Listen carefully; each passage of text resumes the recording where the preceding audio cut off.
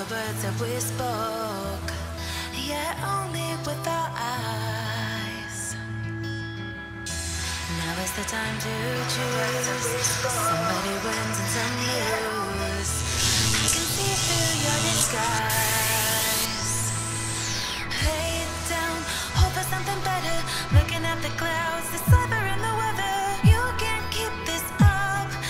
The lies are just too much. Kick back, start another fire. Looking at the clouds, making shapes that you admire.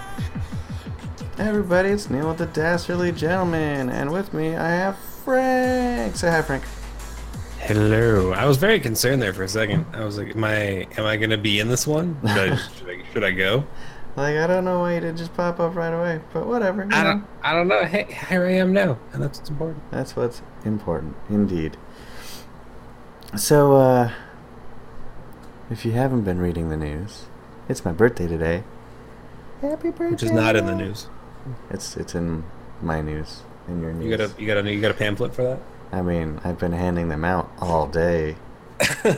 hey, did you know it's my birthday? It's my birthday. What did you give me? You gonna Fuck come outta to my here, party?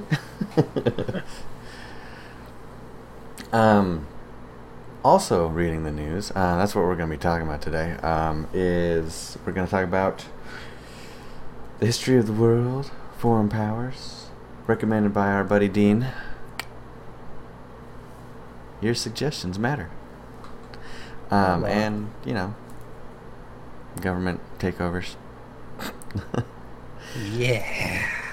So if you haven't been reading the news, just so you know, I think okay. I've been reading a lot of stuff, but it's kind of conflicting. What's the consensus, Frank? Did we experience voter tampering or election tampering?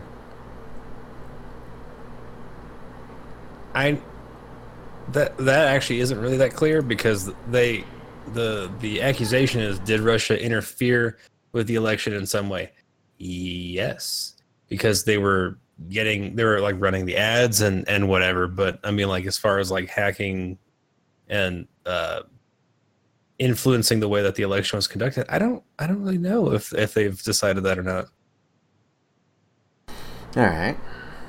So it's still kind of up in the air. They're still investigating it. A lot of what I've been hearing lately, I mean, you know, you're going to get from my perspective, so use your noggin here. Do your own research. But from what I can tell, originally, you know, if a foreign power were to interfere in our elections, it would be a grave injustice, and it would require retaliation and this, that, and the other. But now that it might actually be happening, those same people are saying, well, we do it to other countries, so, you know, it's kind of what comes around goes around. So why do you think that is, Frank? Why do I think that it goes around comes around? Why do you think that the position changed so quickly when these same people were very much so against American elections being tampered with? But now they're, you know, it's okay. It happens to everybody. I don't know. I mean, like, I think a lot of it probably is that, you know, you've got it would be terrible if they did it, but then, you know, they're like, well, I mean, is it that bad though? You know, I guess, I don't know, maybe it's like this the good old American complacency issue, or the false equivalency. Being like, well, just because like we used to do it to other people doesn't, you know, means that it's okay if it happens to us. It's not okay either way, by the way. No. Both of them are immoral injustice. Absolutely. I'm just saying. I mean, I think it's because it's happening on their team, you know, the whole gang mentality thing. Oh, well, if it would have been a Democrat, then, you know, then burn them at the stake. But I don't know. You know, it's. I think it's a team thing. It doesn't matter who it happens to or what happens. If there's tampering in an election, if there's voter fraud, if there's any of that shit, like, we have no recourse other than go to war with that country that did it. But we're obviously not doing that. Because we still need more facts. the even if, as we are right now, we can hit them with like a whole variety of sanctions. True. I mean, like that. that'll do us probably a lot more good than anything else. And the fact that like if you can actually like prove it, at least like not even beyond a shadow of a doubt, but prove to enough people that it's taking place, that person will get further sanctions from NATO and the UN. And not to mention they would probably lose their security privilege, which they should. But apparently, unfortunately, it was one of those things where like I kind of agree with Trump in a lot of ways. Where like he's like, well, yeah, we should, no one shouldn't even be in NATO, like, or the UN. Like, he's probably not wrong. Okay. Because I mean, it's a supercilious organization that serves absolutely no purpose at this point. Because like whenever things actually are happening in NATO countries, they don't do anything. So it's like, well, if we're going to pay for it, and we're going to have NATO, and we're going to make it so that it's supposed to oversee all these other countries, and you're not going to actually step in whenever an injustice has gone on between the two and moderate it in some way, what good are you? Because I mean, they like NATO was like whenever they were doing the ethnic cleansing in Kosovo. Well, we're gonna write a strongly worded letter to Slobodan Milosevic. Really? Because he's fucking killing anyone anyway. I mean, I'm sure he read your letter and went, okay. No, shoot those children. Put them in a ditch. It doesn't matter. Fuck them. They're served. Kill them. Kind of reminds me of the Phantom Menace. But okay, you want me to explain that? Okay, I feel like you need to qualify that a little because I have no idea what you're talking about. All right, so I will make it legal. So one of the reasons why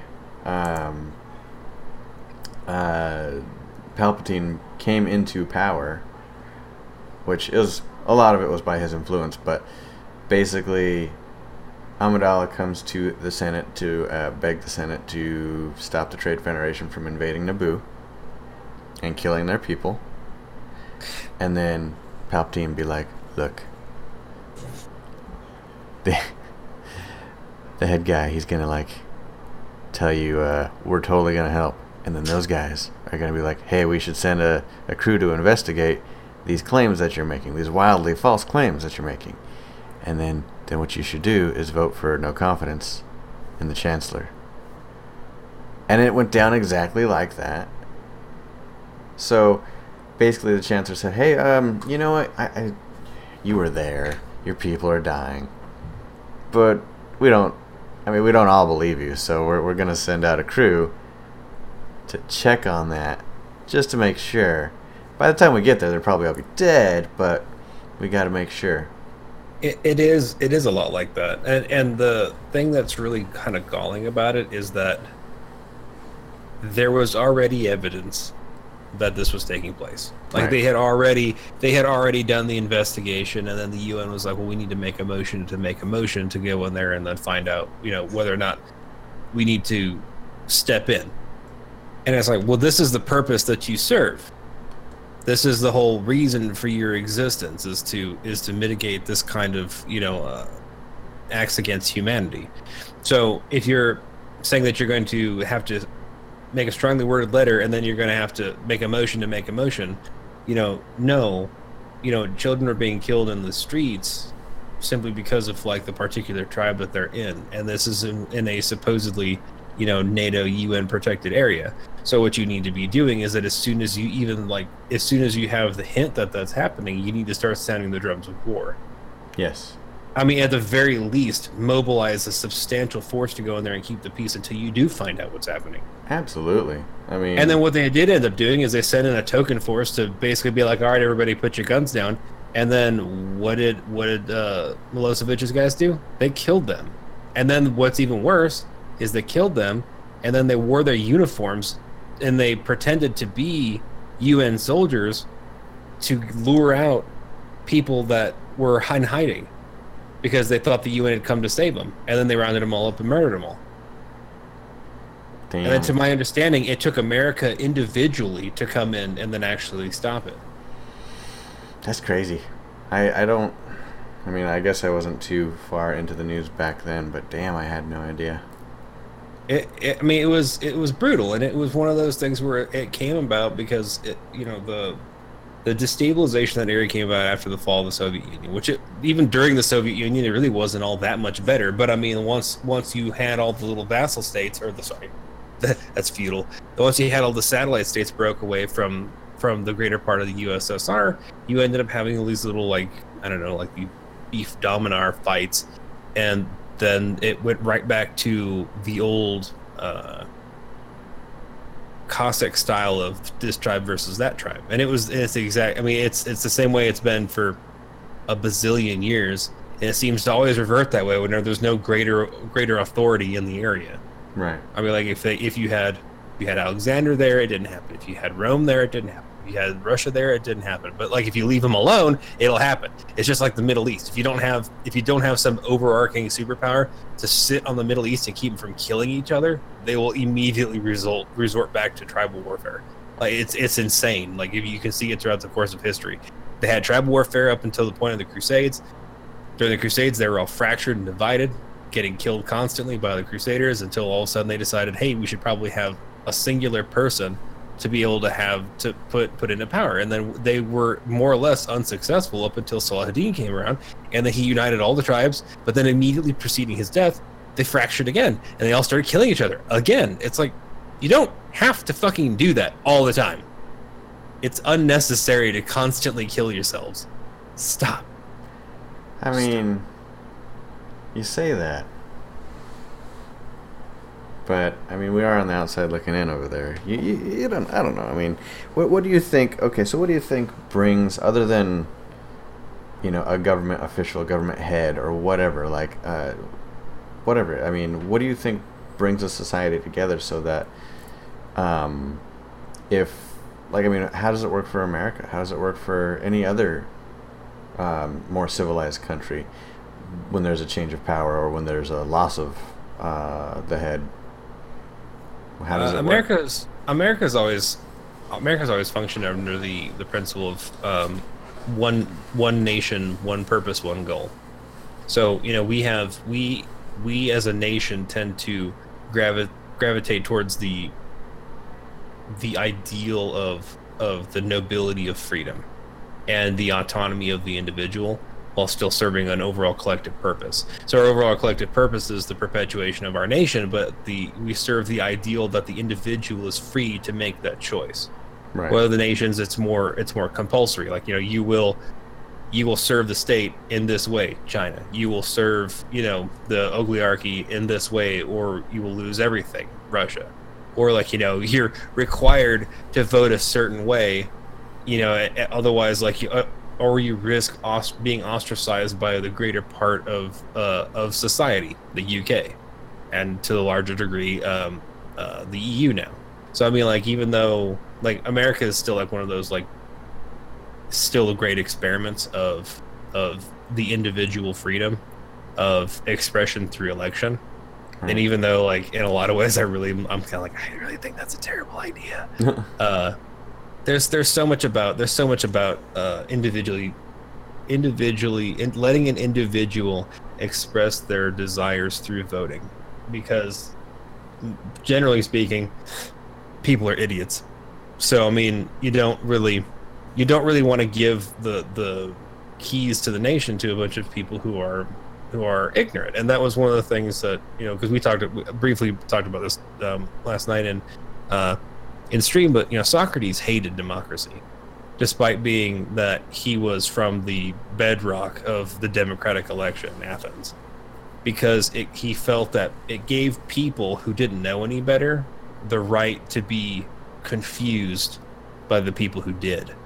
And so you could have an orator get up there and tell you, like, you know, this tax is going to be so good for you. You're going to just love this, and it's going to make it the best thing ever. Your life is going to turn around. Oh yeah, it's the best. And then you find out, well, it's really great for him. Really, that is tight. I too would like to drink out of Chewbacca's spinal column. Anyway, but I mean, so then you have this this orator who convinces you that this tax is great, but then you find out that, you know, this tax is great for him, and now it's like he never said anything about you in particular.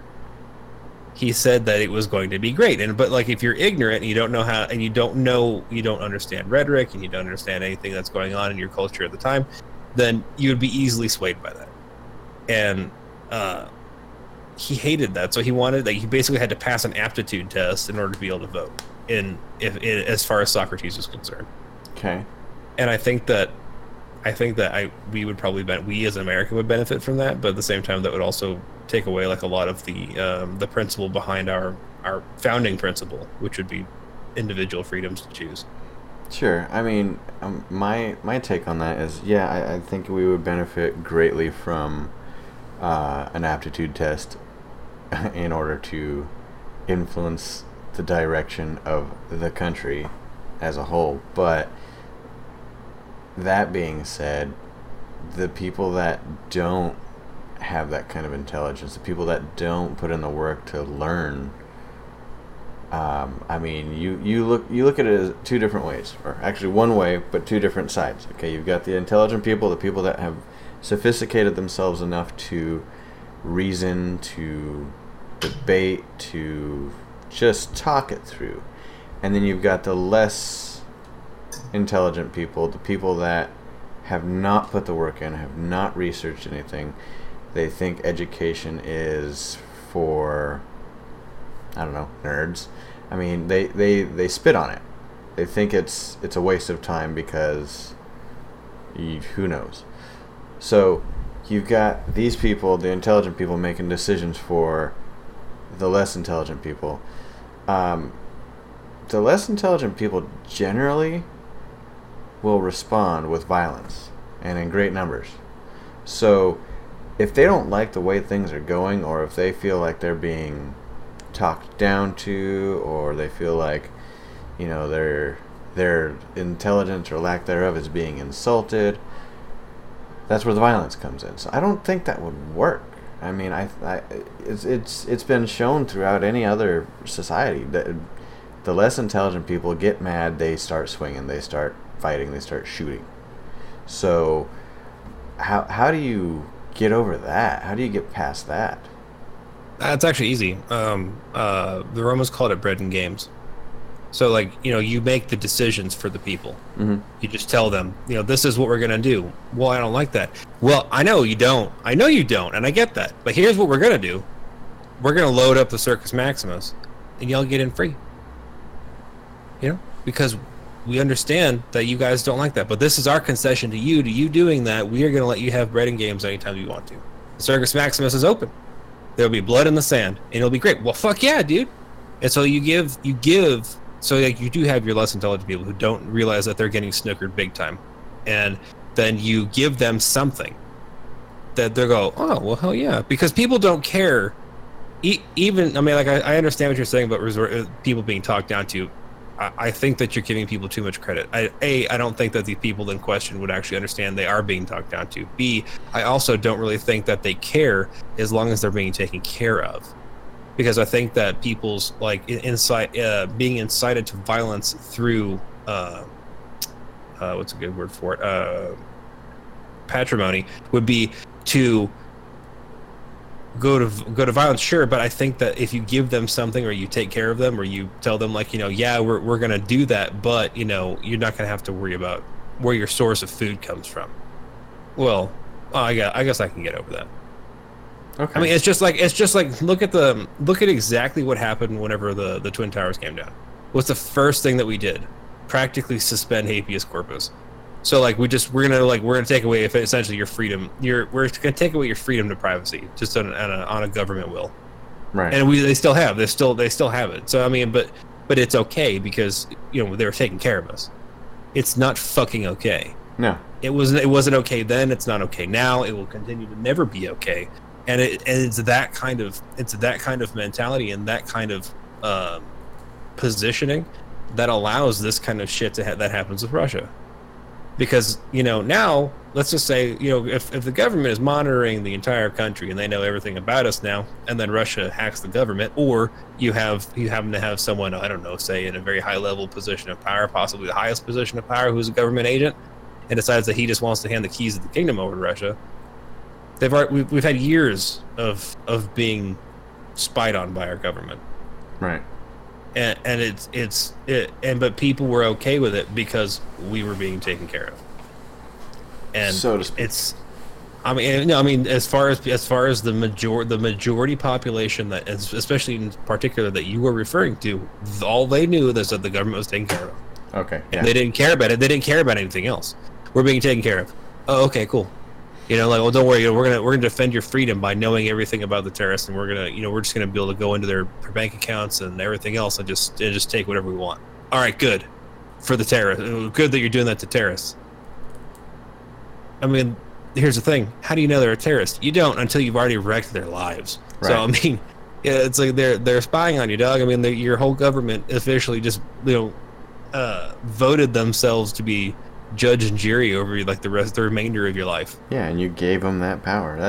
That's exactly like that. Okay, so I don't think people give George Lucas enough credit for Phantom Menace and how exactly the same it is as current day politics.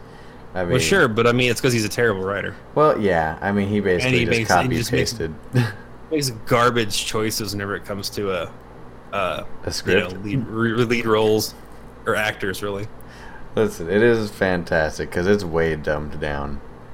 So people like that aren't really like paying attention to what's happening, they'll be like, "Hey, this seems familiar." But you look at like when well, that wasn't. Yeah, was it Phantom Menace or was it Episode 2? For which one? When Jar Jar granted emergency powers. That was 2. That was 2. Mm-hmm. Granted emergency powers to the Chancellor to form the clone army.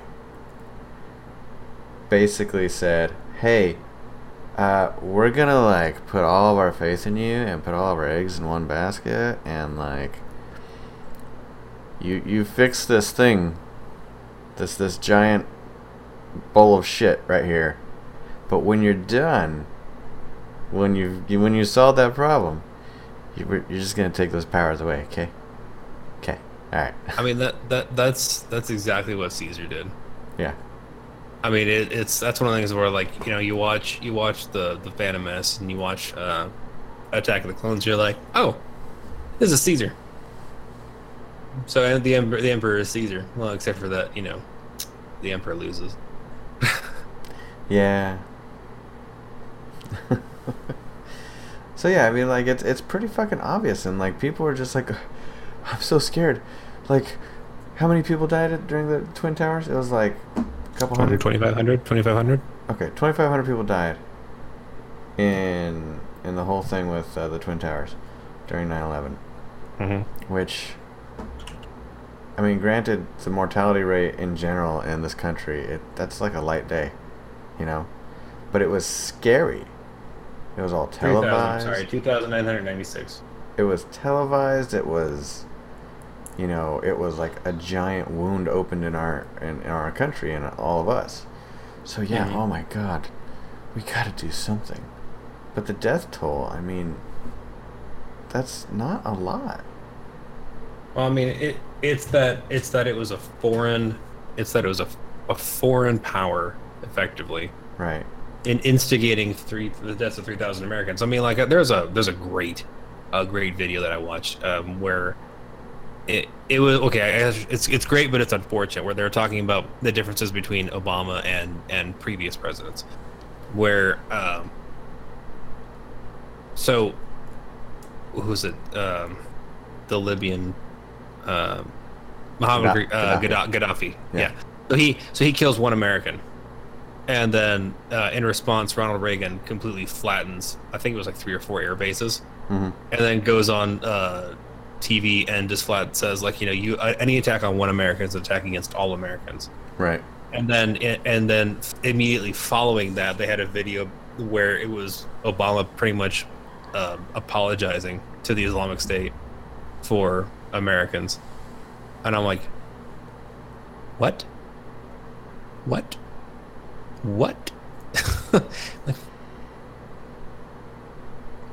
And I think that's one of the things, because we were talking about like the spirit of America before, or like what makes America like function differently.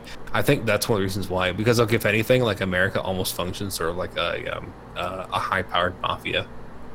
Yeah. Because I mean, like, it's like we can fight amongst ourselves, sure. And there's a Charlie Daniels song that does that, the South rises again, or whatever. Sure. That sure we might fight amongst ourselves, but I can't remember how the exact lyric goes, but it basically boils down to like, yeah, we'll fight each other, but if any of you foreign folk come in and try to fight us, then we'll kill all of you. Like, yeah, that's America in a nutshell. Because I mean, it's like, you know, they I love the spirit of that, where especially like with like again with that Reagan video, like, you know, the one American national gets killed, and they know it's an American national, and they kill him because he's an American. And it's like, oh, okay, well, here, we're gonna destroy all this shit. That's your shot across the bow. Yep. And I'm like, that's your opening warning shot. We just killed hundreds of your people and just deep sixed almost the entirety of your Air Force. Now, try it again. Say something. Say something, do something. They ain't gonna be nothing. I'm gonna turn that little palace of yours into fucking rubble. And I love that. I mean, I think every American probably does that. And I think that whenever an American is injured or killed abroad, and then America responds like that, I cannot imagine a single American that's not like, you know? Yeah, absolutely. Like, I mean, that immediately unites the country. Like that's one of those things that's like you can't. It's not polarized. It's 100-0. Like you exactly. Know, there's. It's like we would be outside. Like, you know, like there's Democrats, there's Republicans. It doesn't matter. Like we're all Americans. We're all like, fuck yeah, because like there's one, you know, like there's one guy for whatever, like one guy gets killed in Syria. That's American. America responds by like basically like firebombing like half of a Syrian camp. You know, be like, yeah. I mean, it's. I'll tell you this much: it's really easy when you know who's doing the attacking. Oh, but sure. When it comes down to terrorism, like But that's the thing. We know that too, because these idiots take claim. You know, they're like, well, yeah, we did that. Like, do you really want to post that? I mean, it's like the Boko Haram guys. Like, they start shooting up the mall or whatever in Africa, and they're like, "Oh yeah, that was us. And then like the next thing you know, like they're getting like slaughtered wholesale, like wherever they happen to be, because like the African government in charge is like, okay, well, we know now, so thanks. Let's go. They just like, all right, we're gonna use these guys. We're gonna shut down the guys that are here, and then everybody else jump inside of these convoy trucks, and we're just gonna drive down to their compound, and we're just gonna kill everyone. I mean, like, there's no survivors, no need. It's fine. It's fine. It's completely fine. The only thing that bugs me about, as far as foreign powers enacting on American soil goes, is that it's like we allow some level of clemency depending on the nation doing it. And the thing that also upsets me is that we have, even though he's very British, we have a president who is not willing to keep on those American ideals, right? Of, you know, we are under attack, or we are under attack, and then we need to do something about it. Right. He's much more of like, you know, let's just say Chad. The African nation of Chad in the very center of Africa just caught an American, and you know what? They just went completely fucking insane and they killed him. I imagine Trump would probably be the kind of guy and be like, we are going to destroy Chad. I mean, just like the whole thing. I mean, like, it will just be a crater in the center of Africa. But I mean, like, if it was Russia or a nation that could possibly fight back against America, well, we're in diplomatic discussions to resolve this, and even though they're assholes and they're stupid and they smell terrible, I don't know, we'll just insert whatever Trumpian garbage you want to say. But I mean, like, that's the thing.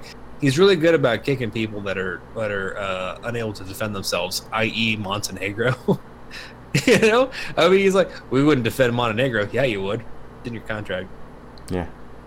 I mean, I know that you're not big about actually abiding by your contracts, but I mean, like, it is actually in the contract that you fucking signed. Especially, you know, that whole Article 5 thing about coming to the defense of anybody who's in the UN.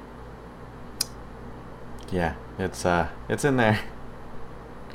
Did you release forms, kids? Huh? So read your release forms, kids. Low budget. All right, so so I mean, I don't know exactly. I mean, Dean said, what did he say specifically? He said he wants to hear about foreign policies America should have and why. Okay, so excuse me, hold on. All right. So now we talked about foreign powers. Let's talk about our foreign policies. He wrote. Jesus. He wrote Jesus. Oh, I think he would be a lovely foreign advisor. Okay. Except for he just spends so much time getting nailed. He said, like how Canada has free healthcare but taxes are high because of it. Japan has virtually no gun crimes but takes away a constitutional right we have, stuff like that. Okay, so let's talk about healthcare. So you see how Canada has what every Canadian I've ever talked to or have seen speak about their healthcare, they love it. They're like, yeah, the waiting lines aren't that bad. I don't ever pay for shit. Yeah, my taxes are high, but huh? I'm just helping you. Every time like you got done with a sentence, I said A. Don't do that to me. So what do you think about that? I mean, why is that? You know, why was that so like? I mean, it's socialized medicine, yeah. Mm-hmm. So it works very well for Canada, or at least in their eyes. Do you ever hear of any Canadian saying it sucks, or hey, there's Dean, hey dude, saying that they would rather have it the other way, like America has it? Ever? Hell no. I don't think I've ever heard anyone in any other nation ever say that they want to have it like America has it. Okay, like, you know, everybody gets their own insurance policies and shit. Like, what do you think? Oh, I think it's a lovely system. Socialized I think that medicine. Socialized medicine, yeah, because I mean that's doesn't mean people get crazy. You know, I'm more conservative. I don't particularly like socialism, but that doesn't mean that everything that is socialism is evil. I think if you like had an overarching like purely socialist economy, then yeah, that's bad. Especially if you had like socialist, if you had a socialist ideologue in place, then yeah, you would pretty much be shit out of luck. But you know, you can take things that are from horrible people and you can enact them into positive ways. And I think socialized medicine is probably the best example of how socialism of anything should work, should function. Sure. Because and you know, and I'm not even going to go so far as to tout the stupid idea of like, you know, everybody has a right to medicine. You don't have any rights. Shock. I know. Sorry. But I think that if we're going to have a policy about insurance, it needs to actually be something closer to that. And the only reason why we don't have it is just so that we can get like rectally destroyed by insurance companies who are paying big pharma, who are paying politicians. That's the only reason why. I mean, like that's the only possible reason we could have for not doing it. Right. I mean, because of the system already in place. I mean, to right. pull that system apart and like, Jesus, okay, I know I have malware. To pull that system apart and to, you know, make it anything like Canada's, it's you got to put a lot of people out of jobs. You got to destroy companies, and you know what? I don't think that's ever going to happen. Do you have any idea how Canada did it before they had universal health care? I don't actually. I have no idea how they did it before. Or did they? The only thing I can imagine is you can take. It's just like one of the things that Hillary had proposed during her election cycle was basically dismantling the coal mining process because of its degrading effects on both the people who do it and then the environment. But what she had proposed on doing was taking those people, and rather than just kicking them to the curb and being like, coal's terrible, we're not gonna let you do it, she proposed that we re-educate them and then reintegrate them in some other field that's still in the energy industry but is in a different direction. Like, rather than being coal, it would be natural gas.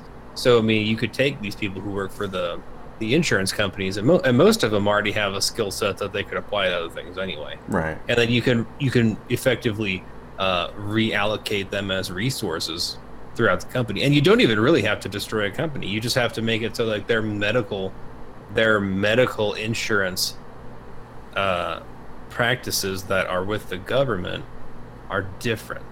Because I think that you can still pay for, like, I think even in Canada, you can correct me if I'm wrong because I have no idea, but I think that you can actually still get better insurance than what's offered. I'm not too sure. I don't know. I mean, I would imagine that like what the things that you could do is still have privatized healthcare, but then just pay more. So then like you have like whatever the government covers, you want something additional. You want more than just whatever they do or whatever. I mean, like I don't know how it works, but I don't know how it would work like that. But I can't imagine that you would be able to, or you would have to destroy a company entirely without them having some kind of recourse in their normal work process. Right. So you think coal is like, if you take the coal out of the coal factory, there is no more fucking coal factory. It's not like medical insurance. You can't take medicine out of a medical field and then be like, okay, now what? It's still going to be there. It's like if you go to be a mortician, you're always going to have work. Right. I mean, that's one of those fields that never dies, but you just have to change your focus, I would imagine. They die a lot. Yeah. Stupid. You take that back. Okay, I take it back. So, what do you think would happen if we were to, over the course of a year, do away with privatized healthcare and put it solely on the government, but everything is covered, period? Like, in America. Like, starting next year. Unemployment would go up, that's for sure. Yeah. I mean, unemployment would go up immediately just because, you'd have insurance companies being like, well, we don't need this many people. Right. So, I mean, like, you'd have to try to think of some other way to do that. But, I mean, like, what you'd probably end up doing is those same people who work for insurance companies have the same skill sets that it would take to be part of the medical infrastructure of the broader medical community. So you could actually see with that amount of money, because what a lot of times, like, what doctors are so expensive because they have to pay for lawyers to deal with malpractice and that are just constantly coming up. Like my doctor back home, like he was a great doctor. He never had a problem with anybody, but he had to have a lot of lawyers on retainer all the time. Right. And they charged him all the time. And that's why he was so extortionately expensive, because he had to pay the fucking lawyers. And then you have to pay, as a doctor, you have to pay the insurance company to work with them. So it's like you have to pay per procedure. So then, like, you have the lawyers that you're paying for. Now you have to pay for the insurance company. Now you actually have to pay for the fucking procedure, which is including but not limited to paying for the people who actually work for you. Yeah. So it's like, that's why doctors, it's like, you want to know why doctors are expensive? Lawyers and fucking insurance. So I mean, like, you remove the insurance, you've still got the lawyers for malpractice, but insurance is still a big deal. So you see your, I guess, like your premium for every time that you go to pay for something for the doctor, that would drop because, unless the doctor's a fucking crook. And then, so then you wouldn't have to pay as much to go to the doctor. I mean, because you'd have insurance. So I guess, like, doctors would make more money by absentia of insurance. So that's good. But then you'd see them being able to turn around, and it would be more, I guess, governmentally funded, where you could have more healthcare facilities and more broader reaching healthcare facilities. You wouldn't have to have them be so fucking understaffed. That's fair. So, like, those same people that, like, are running insurance companies right now, they could move over into, like, their local hospital and probably make a pretty good amount of money. Yeah, I would say so. I mean, most of them are understaffed anyways. Jesus. But I mean, how many times have you sat in a fucking waiting room at a hospital or a doctor's office and had to be there for, like, fucking, like, an hour and a half before they even, like, the lady at the front even takes your name? I mean, actually, like 100% of the time, really. Yeah, I mean, like it makes me just incredibly angry. Sometimes I want to throw a chair at her. But I know it's not her fault, but I still want to throw a chair at her because I think it'd be fun and make me feel better. Yeah, until they cart your ass out. Why not throw a chair at them? Like, I mean, there's a whole bunch of chairs. I mean, like, there's not a shortage of chairs for me to throw at people. Yeah. Oh, okay. So Dean says, wasn't there a guy who bought a medicine and raised the price? Yeah, Shkreli. Yeah, Martin Shkreli, who's going to prison. He raised the price on it for like 1,000%.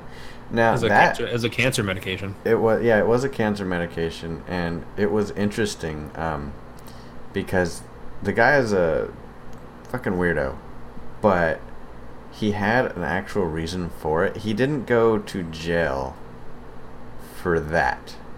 No, not for that. He went to that jail. That was an ethics crime. Yeah, that was an ethics crime. People kind of go, "You're fucked up." He went to jail because he did that, and then they put him underneath a microscope. And when they put him underneath a microscope, they found out that he did some shady, stock exchange shit. Like, no, he stole it. He stole what? He stole the proprietary information to make that medicine. Oh, I did not know that. Okay. Yeah, I mean, like, he basically bamboozled the company and then, like, shifted shit around and then got the money from the company to buy the company's property, and the company was like, can he do that? Can he do that? I don't think he can do that. And then he, like, went off and he was like, gonna raise it by 1,000%. It was actually like, I think it was actually like almost 2,500%. I mean, it was an insane amount. But I mean, like, it went from like $100 a pill to like, you know, like almost $4,000 or something. It was insane. He did that, but it's weird because, like, yeah, he did some shady shit, and he was, but he also, like, had a website that if you just went to his website and sent him an email, he would give it to you for like free. So it was weird. I know that. Yeah, he even he explained it in like a Skype chat with somebody, and somebody recorded it. But basically, he said, "Look, the way things are right now, the reason why I have done what I've done is because it is a gross injustice as to how insurance companies and, you know, pharmaceutical companies are wrecking our nation. So I'm just basically doing it, exaggerating the shit out of it, so it is getting attention. But if you need the prescription, if you need the drug, send me an email. I'll give it to you for free. And tell your friend, tell anybody who needs to know about it, that privately I will give it for free. I just, when it comes to insurance companies, when it comes to pharmaceutical companies, I want the price to be sky high so it's noticed." And I thought that was interesting. That's kind of that's a laudable idea. It's almost like the a Robin Hood of pharmaceutical drugs, right? Which you would never expect of somebody like that. No, but at the same time, I mean, like, he could have just as easily made that public, right? Instead of just a Skype chat. Yeah, and then if he had made that public, even if he did charge a price for it, even if it was like a minor price hike, mm-hmm. just by saying that, people would have bought it in droves. Right. So I mean, like, there's no need for you to play the villain in a story that only requires a hero. True. Very true. Because, I mean, here's the flip side. He could have been the hero in every way, and then he could have demonized the insurance companies and et cetera anyway. Because all you had to do was just be like, yeah, I got this thing, and I'll give it to you for free if you have a prescription for it. Right. You know, because I know, and then make it publicly known, because the insurance companies will gouge the shit out of you. And then that would immediately put all that, I mean, if that was his actual goal, it wasn't to make money and be a douchebag, that would have been like, here is the moral conundrum of what we have going on in this country right now, and then drop it square in the lap of Congress. Right. Be like, all right, your people are literally so fed up with the bullshit that you be cooking that someone is taking it upon themselves to effectively liberate a life-changing and life-saving medication for your people, and you have elected to do nothing. Right. Now, what do you do? Do you do something, or are you going to be an enemy of the people? That could have worked. I don't know. Yeah, he did it really shittily. And then but instead he was a prick, and honestly I don't even believe him. Yeah. I think that he was just saying that because he only says that shit after he was already in hot water for everything he already did. Right. I mean, he was already being like incredibly demonized. So like at this point, I mean, like he's like, well, I got to do damage control if I'm actually going to try to keep any, income going. So Right. well, I'd give it to you if you just asked me for it. Nah, you're a fucking liar. You might be right. That's just the story I heard. He literally stole it. So it's like you are not Robin Hood. I mean, you're not Robin Hood. If you were really Robin Hood, you'd have worn a mask, and you'd broken into the whole facility and sold fucking sacks of that shit. Right. And came out of there like a fucked up Santa Claus. Didn't. You just stole from people who had nothing to do with it. Right. Not impressed. No, not even a little bit. Yeah, like I said, I heard that in the news. I'm like, that's something worth at least mentioning. But it's... I mean, it's... Yeah, he went about it all wrong. He could have done it so much better. He could have, been more in your face when it came to the government rather than, hey, this is what's happening. You guys figure it out, Yeah, because he should have been, I mean, like, if that was his goal, he should have been an activist and not just been, like, a shadows critic. I mean, like, as if he had really, gone out of his way to make a big deal about it, I mean, like, he could have done so much more with it. But I mean, that's really the reason why I'm like, yeah, he's full of shit. That was the same guy that bought that Wu-Tang Clan album, the one that they only made one copy of and they sold it for $5 million. He says, I'm gonna buy the Wu-Tang Clan album and then I'm gonna distribute it. Yeah, that's what you're spending your money on, fucking asshole. That's so stupid. That's so fucking dumb. So what other... I buy some dumb shit, but I mean, I'm not $5 million for one fucking CD from a shitty band, I mean... Well, you don't have that kind of, bankroll, You don't have that kind of... I wouldn't do it anyway. I mean, even if I did. Yeah. I mean, $5 million, you could buy, I don't know, a neighborhood and house the homeless in that area. I would be more likely to do that than I would be to buy Wu-Tang, and I have absolutely no interest in housing the homeless. True, I understand, because Wu-Tang. It ain't nothing to fuck with. I don't even know who the fuck they are. I mean, you keep saying Wu-Tang, and all I keep thinking about is that those old commercials with, the watery orange juice mix and the orangutan, They're a rap group way back in the 90s. That I'm extra especially uninterested now. You're Of right. I course would you have. are. Except for all your homeless people. I mean, we're gonna build a neighborhood.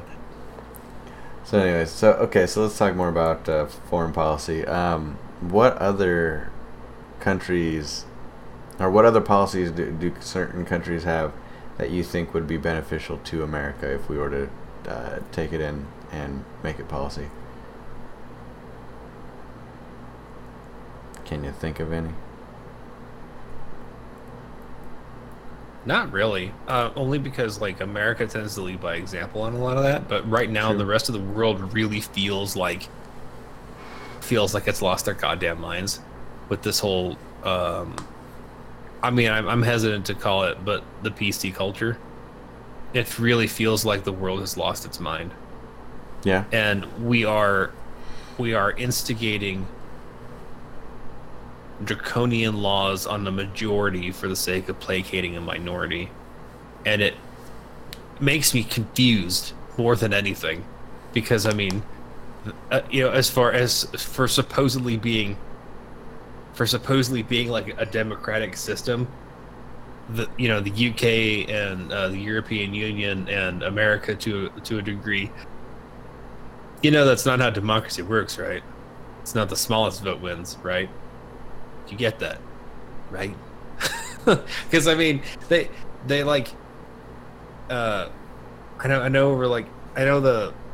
I'm all about everybody's equal rights, but whenever you start contemplating whether or not, when you start contemplating laws that are going to make it practicable for people from foreign nations to come in and establish their own governing set of rules and regulations inside of a community, it makes me go, no. are you fucking for real? That's get your own country. Yeah, I mean, like, there's a reason why you're an expat.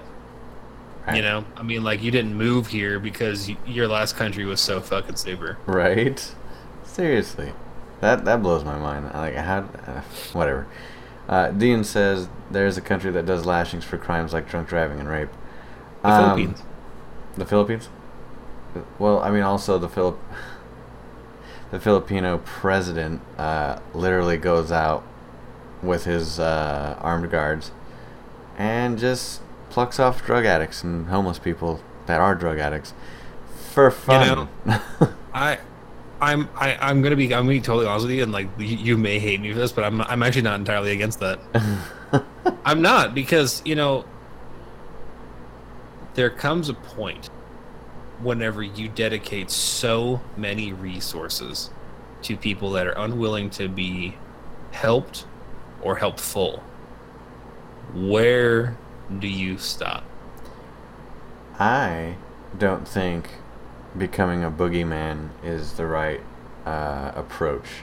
Well, first of all, literally going out onto the streets and killing people because you think that they're bad people, whether or not that be true, is not very effective. I mean, it might be effective in ending. It's like okay, let's just be objective here and not say, oh my god, I feel bad for those people. Let's just say, for the sake of the end goal, what will that accomplish? It'll scare the shit out of people. You'll be governing through fear at that point. Which he already does anyway. Which he already does. And it's basically putting Band-Aids on it. It's like, okay, well, got one more off the street. You know, it's not, to me, it's as far as, you know, being being the leader of your country, being in power, you could do so much better by, I don't know, signing a few pieces of paper that change policy around rather than going out and taking pot shots at fucking drug addicts. That's the problem, though, is that he actually is at that point where we're solving it by law enacting is actually no longer effective in the Philippines. Now, in America, that might work, but in the Philippines, it doesn't, especially considering that right now they're facing incredible violence and backlash from the Muslim community, who are a lot of times funding their operations through drugs. So, you know, their problem comes in twofold then. So where, like, you have people that are homeless and that are drug addicts that are committing crimes in order to perpetuate their habits and to get money for that, and then you've got, you know, the Muslim insurgents on the other end that continue to do both of the above for the sake of destabilizing the government.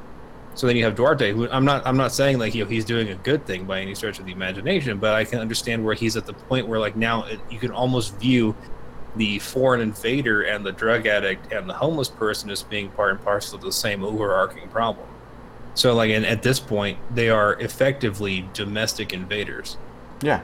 So at that point, I would you eliminate the enemy. You know, I mean, and you eliminate the enemy. If you kill all of them, or enough of them, to where you beat the fight out of them, then your reformations for education and for you know, your anti-drug and whatever, then those can actually take root. Because right now it's like, so like, say like you've got like a huge pool of water and it's in your fucking living room and you really want to get it, you really want to stop it, but you only have like one, you have like Ann towel. Right? Okay. You know, and then you throw another towel in there. Well, man, that was cool. There's no point if the pipe in the corner continues to just like disgorge like gallons of water at a time. Right. So then, like, you know, you eliminate that first problem, the stem problem, and then you eliminate everything else, and then now you've got like a complete house that you have to take care of now. So I mean, like, if he eliminates the source of the drug problem, and then the drug addicts and the homeless people that are all imbibing of said drug problem, then he now has an effectively clean house that he can enact new laws and regulations in to bring the Philippines out of being a third world country. Now, I don't think Duarte is smart enough to do any of that. Right. I also think that with his boogeyman approach, he lets people know what's happening. And what he really, if he really wants to be effective and he wants to maintain the same level of policy killing drug addicts and homeless people, he needs He needs to be doing these things by secreting people away. Which he is doing, by the way. They need to just disappear. He can't walk out and just shoot somebody. He needs to be the benevolent or benign ruler in the face, on camera, and be like, oh, gosh, I really wish that this country would just be better. I just want it to be so much better than it is right now. But then in secret, he's making thousands of people disappear, and he's liquidating all of them. And then in the end, whenever everything's said and done, and then all of a sudden, then the word works come out and be like, actually, we killed all those people. And then you kill everybody else that was involved in it. And now you get to start from the beginning. Dean says, what was that, PL? Philippines? Philippines does probably have a drug problem, but they also have a huge problem with guns. The military had them making our guns back in the day for one of our wars. Now they make a ton of guns. I'm sure they do. I mean, and send them to the States without serial numbers. That is interesting. I mean, so they send them to America without serial numbers.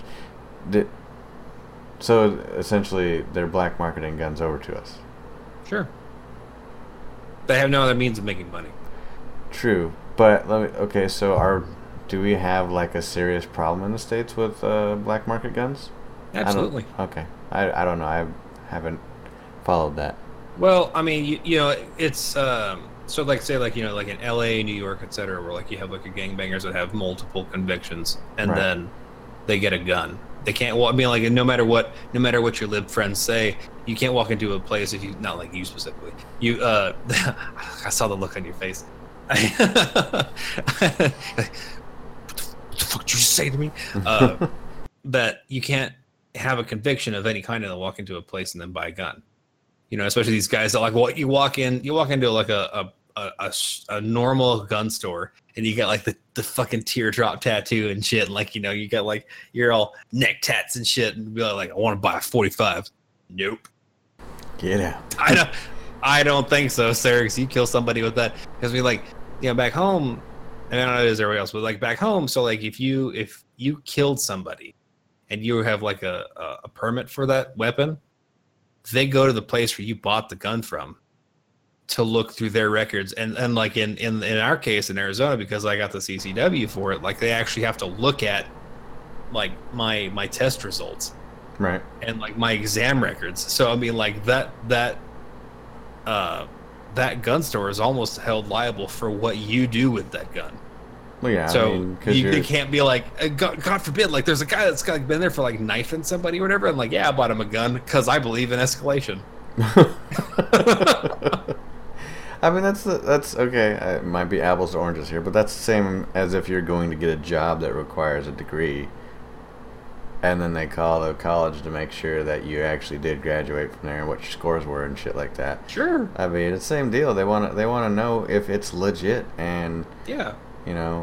So I mean, and like that's one of the not really a problem in this country, but I mean it is definitely like a one of our present day overarching themes, and that's accountability and people being obsessed with liability. And everybody wants to point the finger at somebody else, and nobody wants to take responsibility for anything, even though like the gun store owner is responsible in as much as that he wanted to make money, and if it was the guy had a noticeable criminal record, then yeah, he's responsible for facilitation. But then these are the same group of people that they're like, well, we know this guy's guilty, but that doesn't feel nearly as just as having a whole bunch of people be guilty. So let's have this gun shop owner be just as fucking guilty, even though he stole the thing. right. And it's like, no, that you should, like, the only person who's fucking guilty is the guy who pulled the trigger. Right. I mean, yeah, that's going beyond. I mean, when somebody commits a crime such as that, they're going beyond because they want to like, okay, this was such a tragedy. Let's put more people in jail. Why? So it won't happen again. Which is horseshit because Yeah. it's going to happen again anyway. Of course it's gonna happen.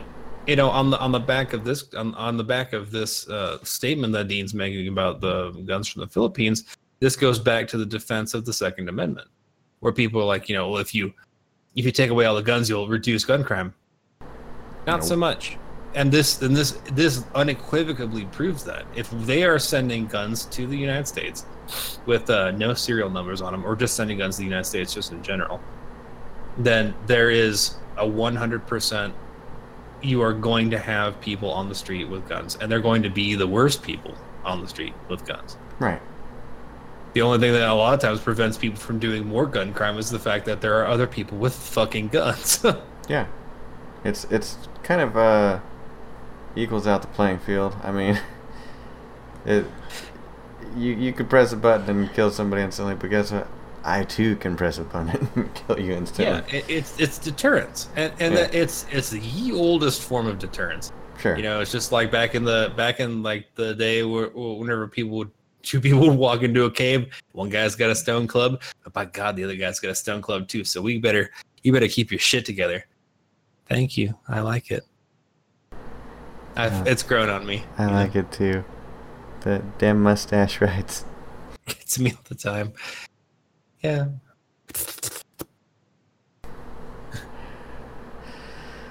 Yeah, so go ahead.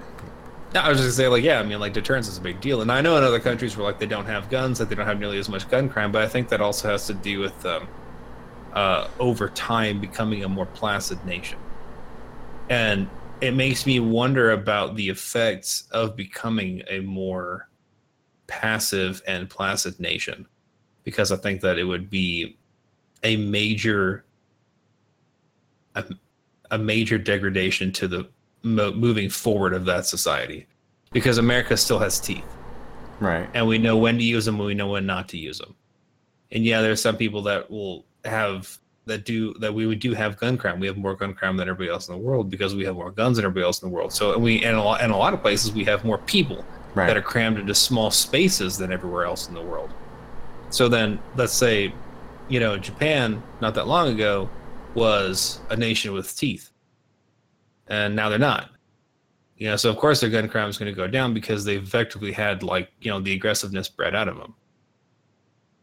It's just like with the UK. I mean, like, they have very little gun crime because they have no access to gun crime, but it seems like over time, like, you know, the aggressiveness hasn't been nurtured in them as it has been. It seems like they're becoming more stagnant as a nation.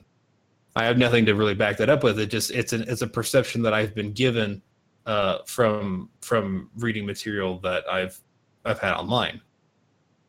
Whether or not that's true, I have no idea. I mean, that could be incredibly false. It could be that nation is Japan is filled with nothing but, like, the most masculine and muscular people of all time, and they're all body lifting neuroscientists. I don't know, but it doesn't seem that way to me. I think personally, like, you look at Australia, for example. I mean, they had one of the worst gun massacres in the history of gun massacres at one point. And they took away all the guns. But I mean, when you're measuring, you know, violent crimes with a firearm kind of thing, if you're measuring that kind of stuff, yeah, gun crimes went way down when we removed all the guns. But what are they doing now? You know, like, stabbing people? I'm pretty sure stabbings went up by a whole lot, or bludgeoning somebody to death went up by a whole lot. People will find a way to kill each other, no matter what. Someone's gonna die. Yeah, one way or another. I mean, I get it. Like, it's so easy to pull a trigger and end somebody's life. So I mean, it's so easy to, like, angrily, like, end somebody. So if you've got a knife, or if you've got any kind of melee weapon, it's more like stab. I'm pretty mad. Well, but you're still not dead. Stab. You know, like, I don't know. It takes a lot more out of you and a lot more contemplation as to what you're doing when you have to swing 15 times with a baseball bat. I don't know. Maybe it's just me. They're all like, you fucking what, mate? I do like I did that dingo. Fuck, I missed. Hold on. Death by didgeridoo. Boing, you down, what the fuck? I just. That would be me. I would make a joke that if I went to Australia, like I know that I would land and that would be the first thing I hear. That's okay. I'm killing. I'll just jump right into the jet engine. Nelson says guns don't kill people. People kill people. But as in the words the of guns definitely help. Eddie Izzard, the gun kind of helps. You gotta be really dodgy on the heart to go bang, rat-a-tat. I mean, that was one of the discussions that we had whenever I was back in yield training days. That like if you had the moment of opportunity, you can kill people a lot faster and more effectively with a knife than you could with a gun, especially if they're all together. I agree with that 100%. Really? Yeah, doesn't make any noise. Yes, it's a silent weapon. Like you hear that, and then everybody starts taking off. But I mean, like if you just like walk into a crowd, you just like stick.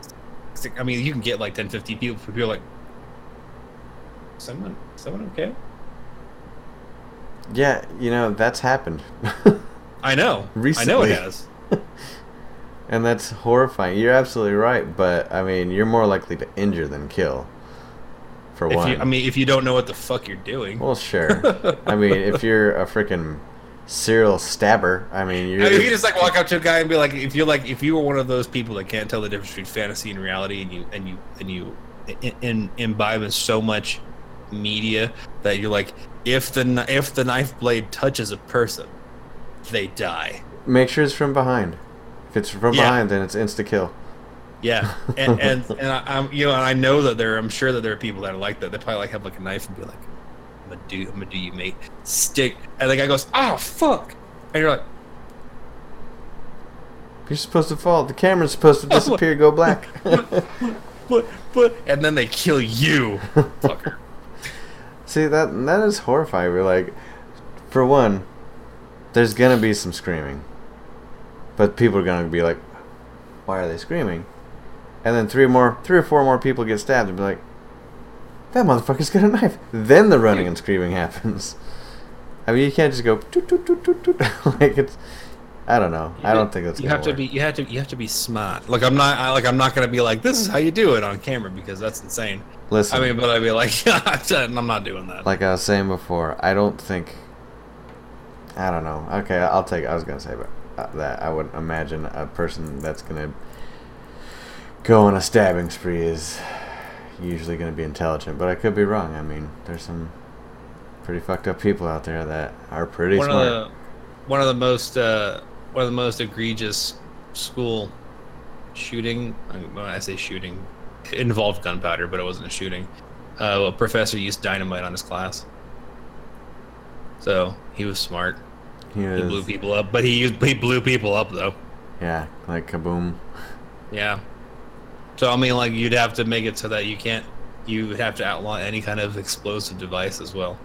Damn, again, where there's a will, there's a way, and by God, people are gonna kill people. And the biggest thing is about how many people are in one area. Japan defies this. They defy this notion where you have a ton of fucking people in a small area and they're just okay with it. And that's one of the reasons why I said that I feel like as a culture that they've kind of like lost their teeth. But at the same time, they've had to, because they're an island nation that's what half the size of California, and they've got the population of the United States. Yeah. So I mean, like, I understand why, but it's like if you have like in let's just say like in downtown New Orleans, there are so many people at any given point. Right. That if you put that many people together and you keep them there and they quote unquote live there, they're gonna start killing each other all the time. Yeah, they have to. It's gonna happen, and they've shown this experiment with rats where like they took a bunch of rats, they had plenty of food, they had plenty of water, enough for everybody, but because there were so many in one area, they started killing each other. Just because they hated each other now. Yeah, I mean, it's too many people. Fuck them. Let's break it down to something that we could probably relate to. Dean they do have a huge problem with suicide. That is absolutely true, and that also goes to their and not only goes probably with them being so cramped together, but also has to go with their long-standing issues regarding failure. Yes, failure of any kind. I mean, like they are devastated by it, and I find that family. I find that very, very disheartening, and that was a discussion I had with it was with a viewer from another country. God, it had to have been about 2 or 3 weeks ago, but was talking about how they had never heard of the phrase "if at first you don't succeed, try again." That's almost a purely American thing. That's crazy. something that again separates us from the rest of the world. Where like if because like Abraham Lincoln, tried to run a general store, failed, tried to be a lawyer, failed, tried to run for Congress, failed, tried to run for governor, failed, and then becomes president. I mean, because he just kept doing it, kept trying new things, and like in a lot of other countries, if you fail, well, I might as well just go fucking kill myself or farm bread or whatever. I don't know. I feel like we can relate that to this channel.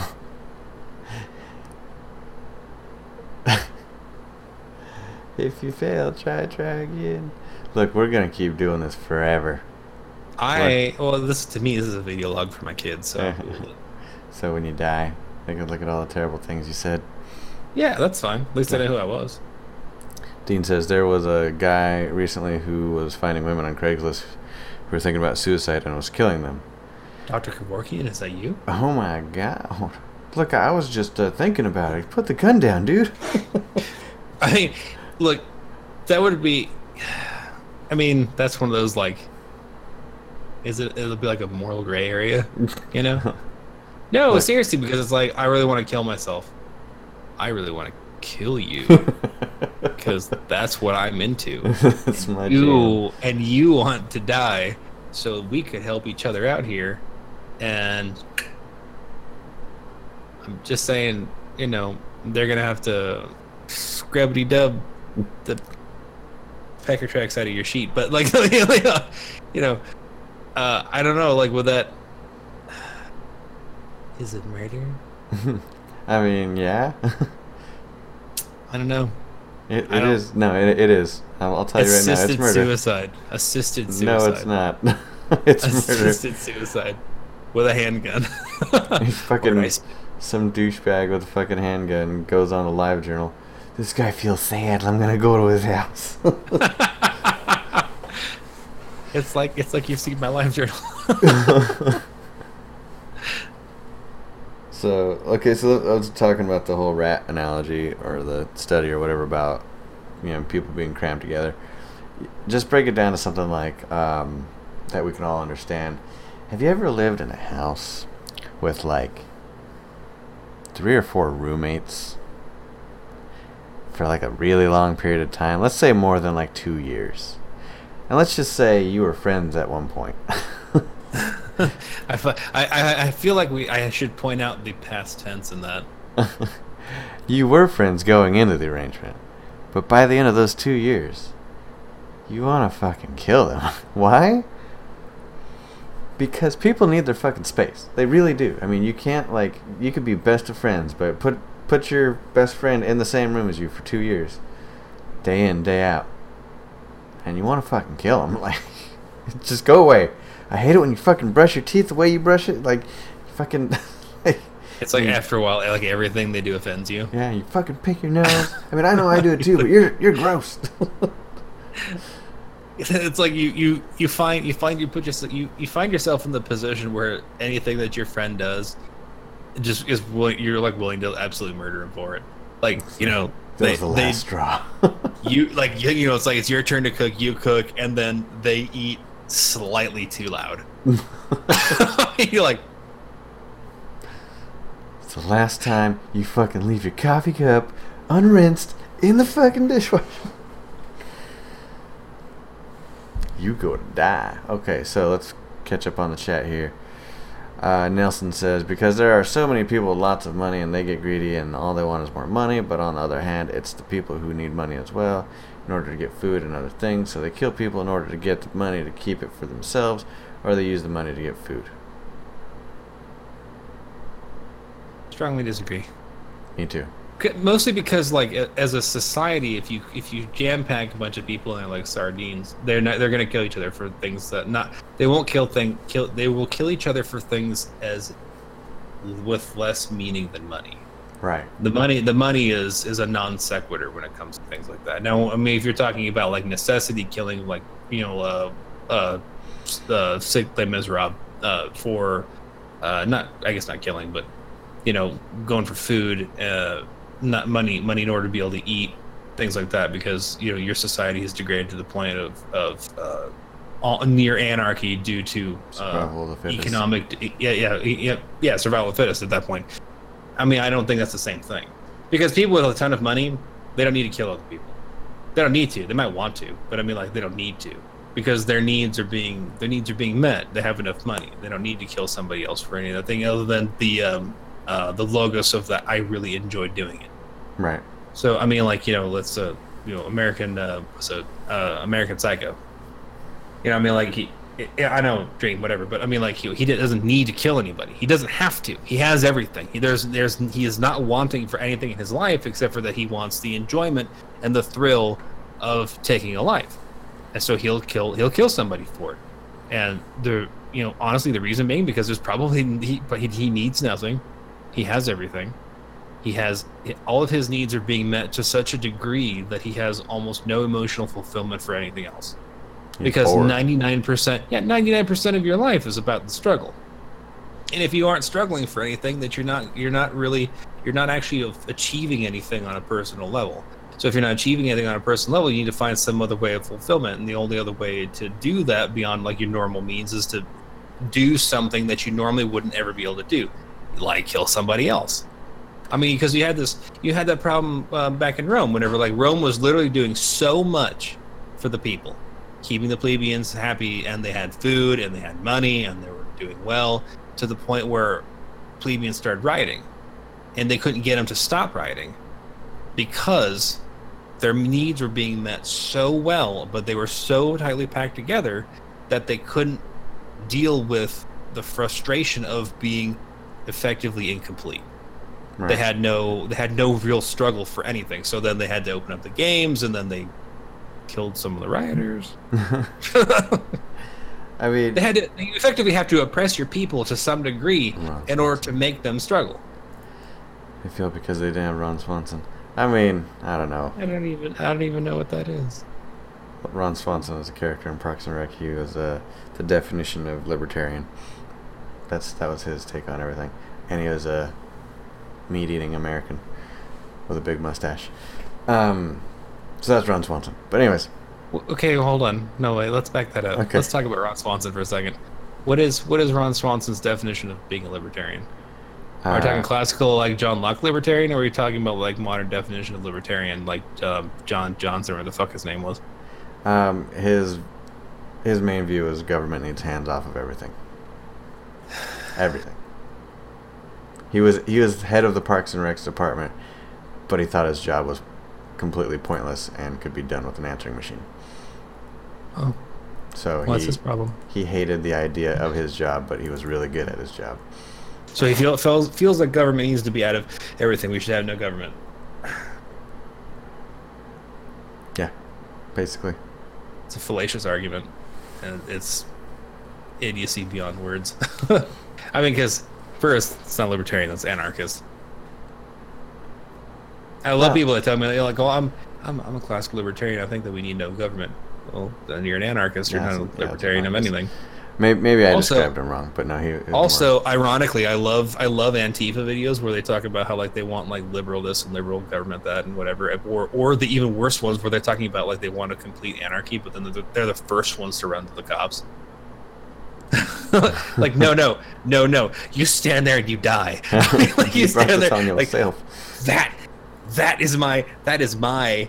that is my impetus as my personal desire as a liberated person, is that I want to fucking kill you. Like you have your rights and I have my rights, but because we're in an anarchy, I'm going to express my rights by killing the shit out of you, and your job is to try to either kill the shit out of me or get away. But I guarantee you that I'm going to kill you. And that is going to be my expression of your anarchist government. And anybody who flies a fucking Antifa flag should just get gunned down, because I think that shit would be fucking ironic and funnier than hell. Like, I mean, yeah. Because it's like, Like cops, I mean, like if there's a little UC Berkeley, because they're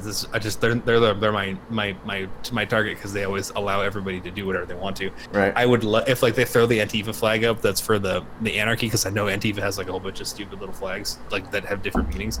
As soon as like the cops see them throw up the one that's just for anarchy, they go, all right, let's go, guys, and then just leave, and then let the right wingers in and just beat them to death right in the street. I mean, like, you got what you wanted. You're welcome. Big government left. that would be very, very pleasing. What I was saying before, I actually had this discussion about the about rich people in general. Okay, so we have a friend that's very well off, and money is no longer an issue.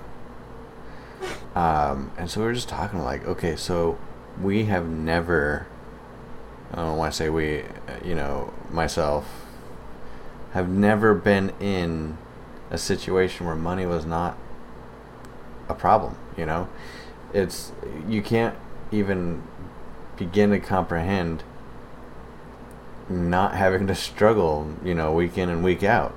So we started thinking about, famous people. I mean, what's her name? Dua Lipa, I think it was. No, it was Demi Lovato. She apparently OD'd on heroin recently, and everybody was all shocked and shit. Like, dude, she's fucking super rich.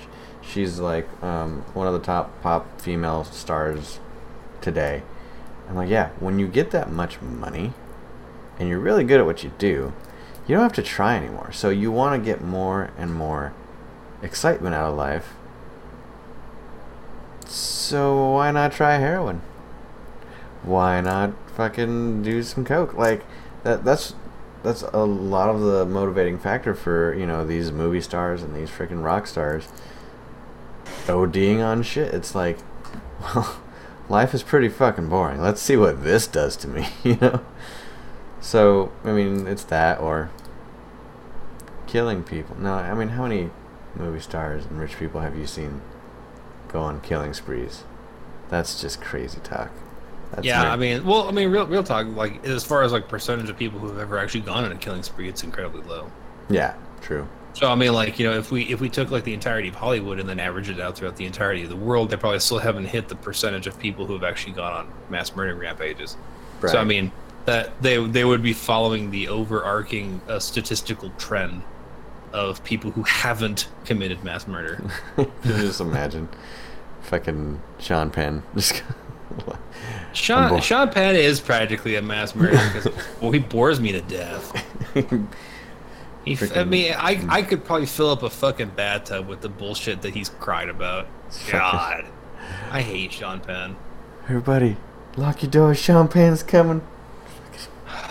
I have to lock my guns away. He would be somebody I would shoot. Just be like, shut. I just want you to be quiet forever. That's my only goal. Forever. No, I think one of the problems that people have is that they don't. I mean, like, I know this is just like, this is one of those moments where like Neil's just gonna roll his eyes at me.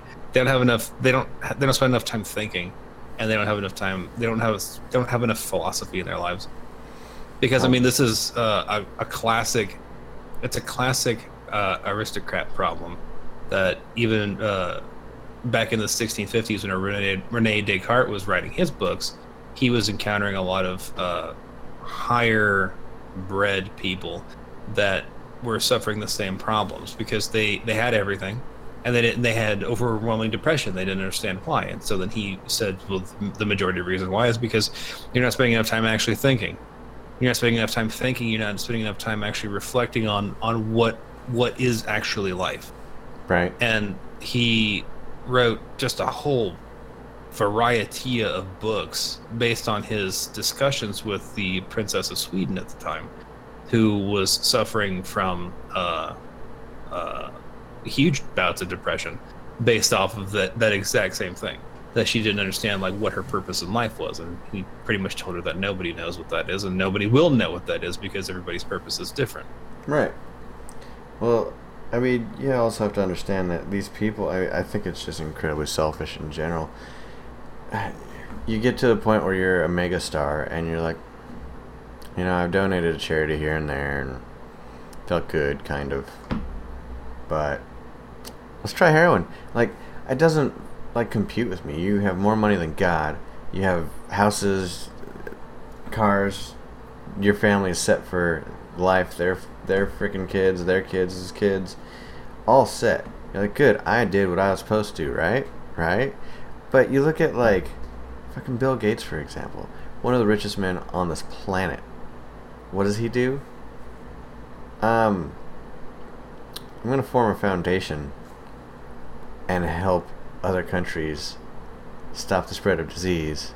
They're like, I mean, he's like him and his wife Melinda are one of the biggest combatants against malaria in third world countries, which is huge. I mean, yeah, like I have basically infinite money. What should I do with it? I don't know. Maybe fucking help people like that can't help themselves. I don't know, but yeah. You don't see him fucking shooting up and snorting coke. I mean, or at least maybe he keeps it pretty private. It just goes with his cereal in the morning. I don't know. Yeah, pour heroin with your Wheaties, so you can lift really hard then sleep. I don't know. It just doesn't fucking make sense to me. Got your Wheaties and you're lifting weights. You're like, do you see all these fucking dragons though? I don't know. That's just the way I see it.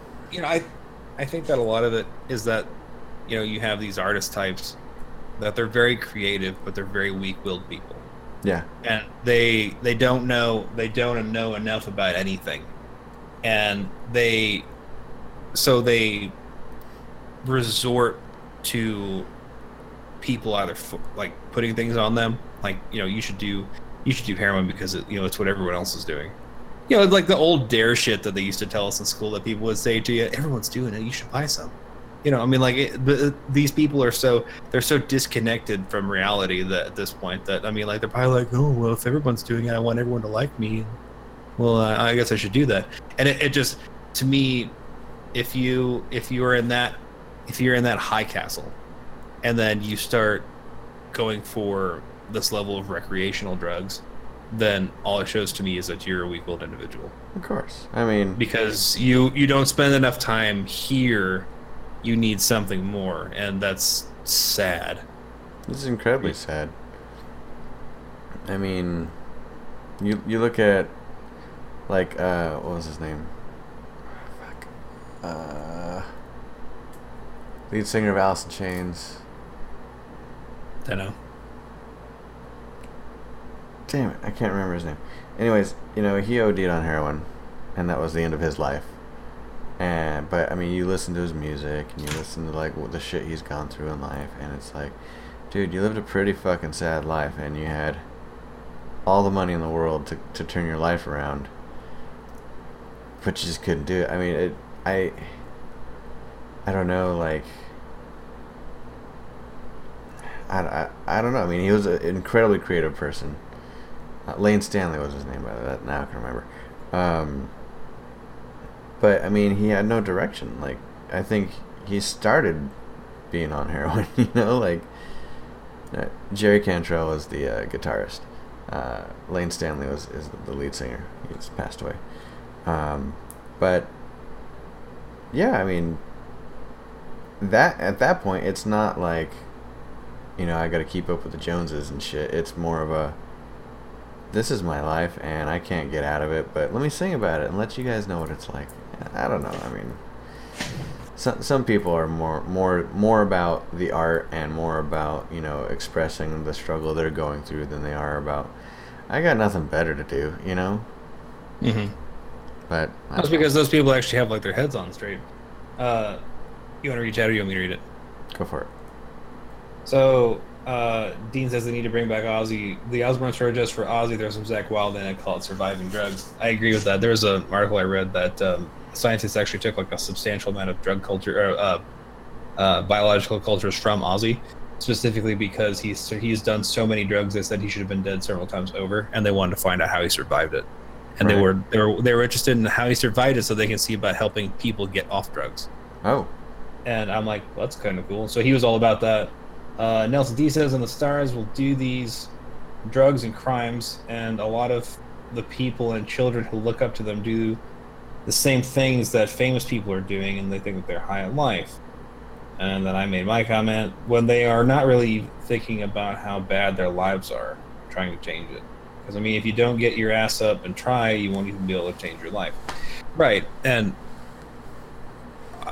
again, I think this is because we as a culture are failing in the education department, especially in as much as we are not giving young people in particular any direction as far as what it means to actually try to lead a good life, and to have people actually understand that there is more to life than money and success. And though imitation is the most endearing form of flattery, those people who seek to give that kind of culture, that drugs and mayhem and whatever, they don't see that it's effectively morally bankrupt, then that also is a reflection on us as a culture.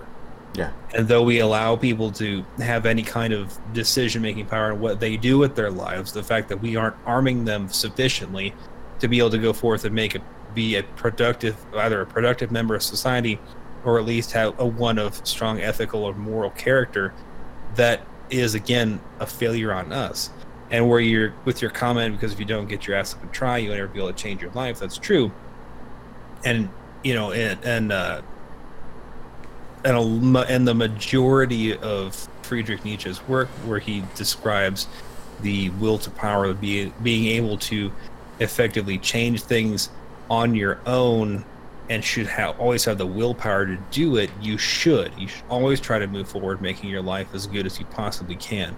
But a lot of people can't get over the things that have happened to them in their lives that have brought them to this point, which even though it sounds kind of almost countermand to other Nietzsche's work, he also came up with the idea of amor fati, which is the love of one's fate, where you think about the things that have happened to you in your past, and you don't just accept them, you love them, because that is who you are now. It's everything that made you what you are right now, and that all of those things should make you to be a more driven and a more fierce advocate of your own life, so that you can go forward and change things for yourself and for everyone around you for the better, because you want to.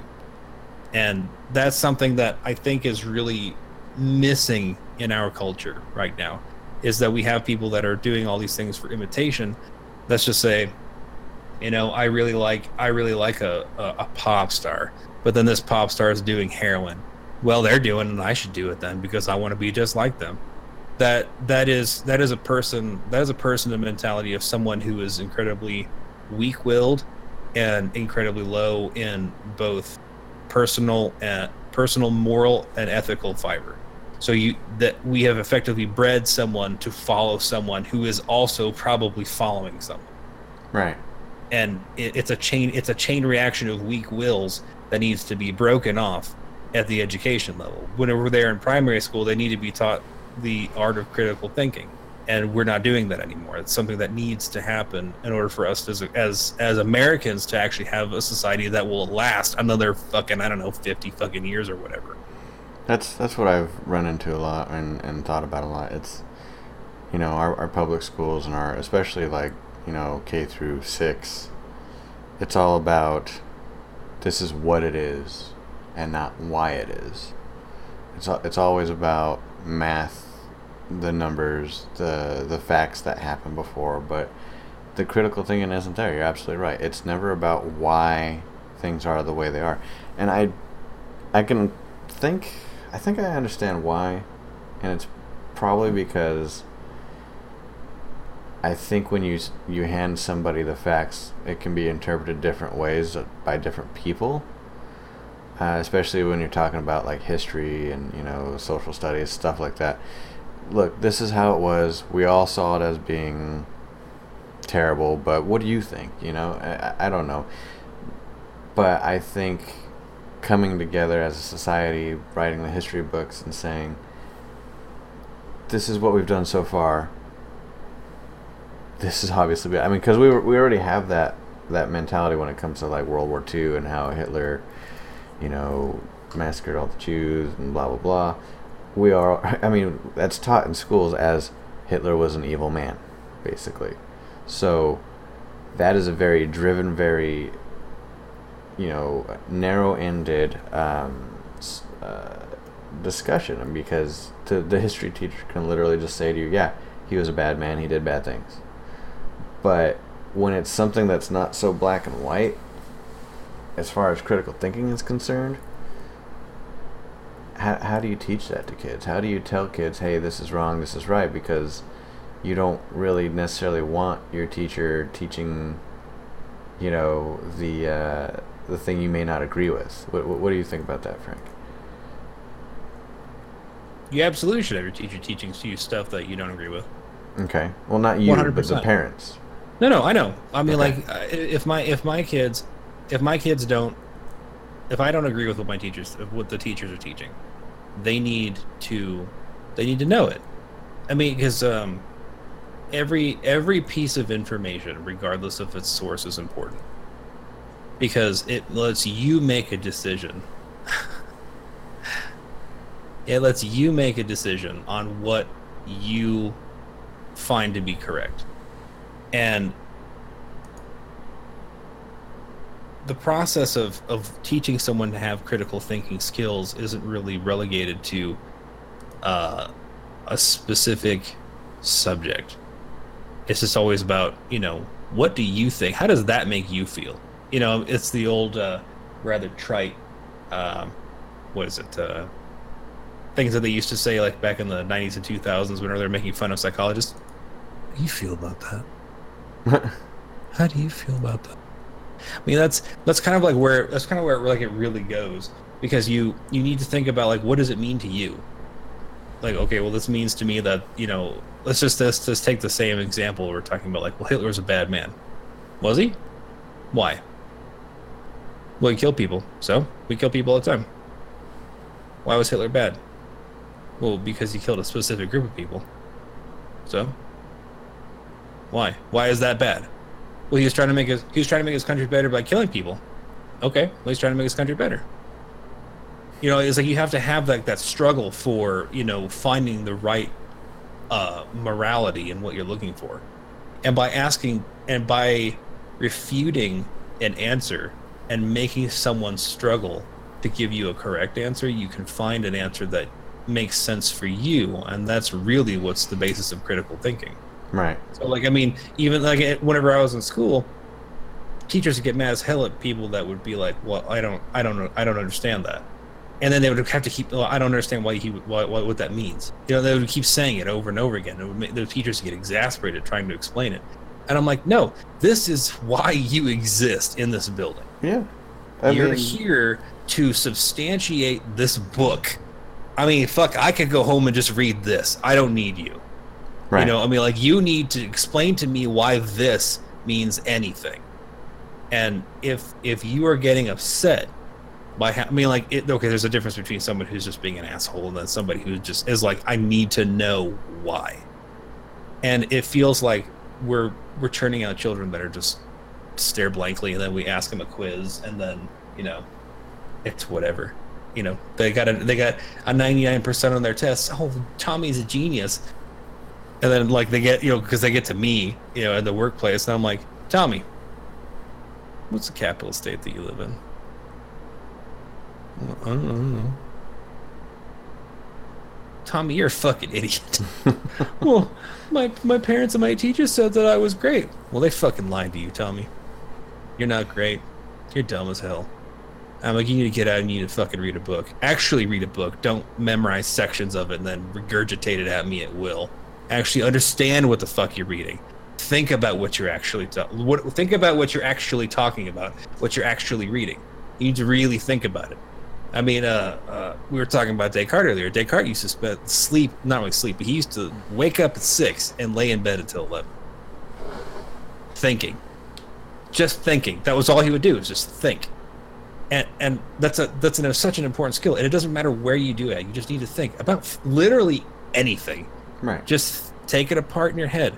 Put it into small digestible pieces, and then take it apart all until you can find like a more comprehensive solution. If it's a broader subject, take it apart until you can understand it. And these are all skills and that they don't teach in schools right now. And it's infuriating. So I'm hoping that when my kids go to school, they'll take this information to those. If they take this information with them, so whenever like a teacher will tell them, like you said, have a. I'm sure that my kids are going to get sent to the principal's office constantly, but like they, whenever they say, well, Hitler was a bad man because because he was a bad man because why? But because he was. Well, just because someone is you say someone's a bad man doesn't make him a bad man. Principal's office. You said Hitler wasn't bad. That makes you a Nazi. I mean, in this day and age, if you want to refute any information presided over by an authority, it usually will end up making you either like one extremist or another. Yeah. Like you can't just have an opinion. Right. What do you think about everyone gets a trophy? I think that it breeds a society of weak-willed individuals that don't know the repercussions of failure. I think it breeds complacency.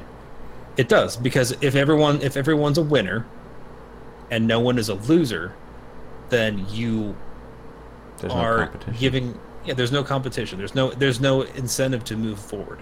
Yeah, there's no urge or drive to get better at what you're doing. Right. So go back to Tommy. I got first place trophy in my t-ball team. So did everybody else, Tommy. You're not fucking special. Right.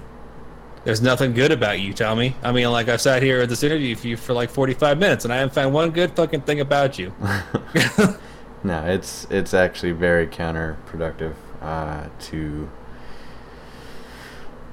to real life. I mean, to be honest, everything in life is competition. I mean, you're always striving to make more money, always striving to do the best, and competition breeds excellence. And you take that away, especially at an early age, you're just grooming them at an early age to be shocked when they do get slapped in the face with real life. And that's stupid. Yeah, I mean, and that's, as I'm gonna keep picking on Tommy. It's like, you need to beat Tommy. You need to be better than Tommy, because fuck Tommy. I mean, and that's the mentality that you should have, especially like as an American. Like whenever it comes to like being a captain of industry, like I want to be the best. Like I will not like no one ever was.